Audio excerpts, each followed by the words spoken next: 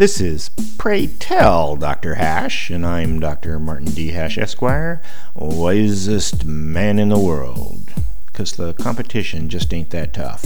And these are things I wish someone had told me. Today's topic: guns give you rights. Since the source of liberty is rights, and the ultimate source of all rights, the head of the now, so to speak, is violence, it leads that things that increase the threat of violence also increase liberty.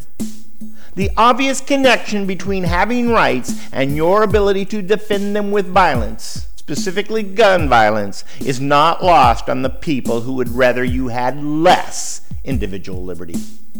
How can they force you into their imaginings of a socialist state if you choose to instead point your gun, you and millions of others who believe like you?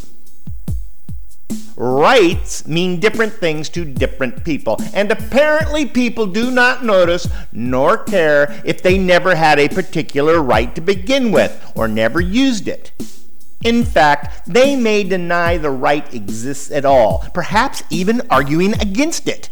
An obvious example is the conflict around the right to own guns. People are also belittled and chastised for exercising other rights. The First Amendment right to free speech is under serious attack from the left, and the Fourth Amendment protection against unreasonable search is already down the tubes. The last defense seems to be to draw a line in the sand and fight or lose your rights. And the Second Amendment is the ultimate guarantor of the ability to do that. In fact, the most insidious aspect of gun grabber motivation is to take violence away from people who would use it to protect their rights. For more, see my website at martinhash.com.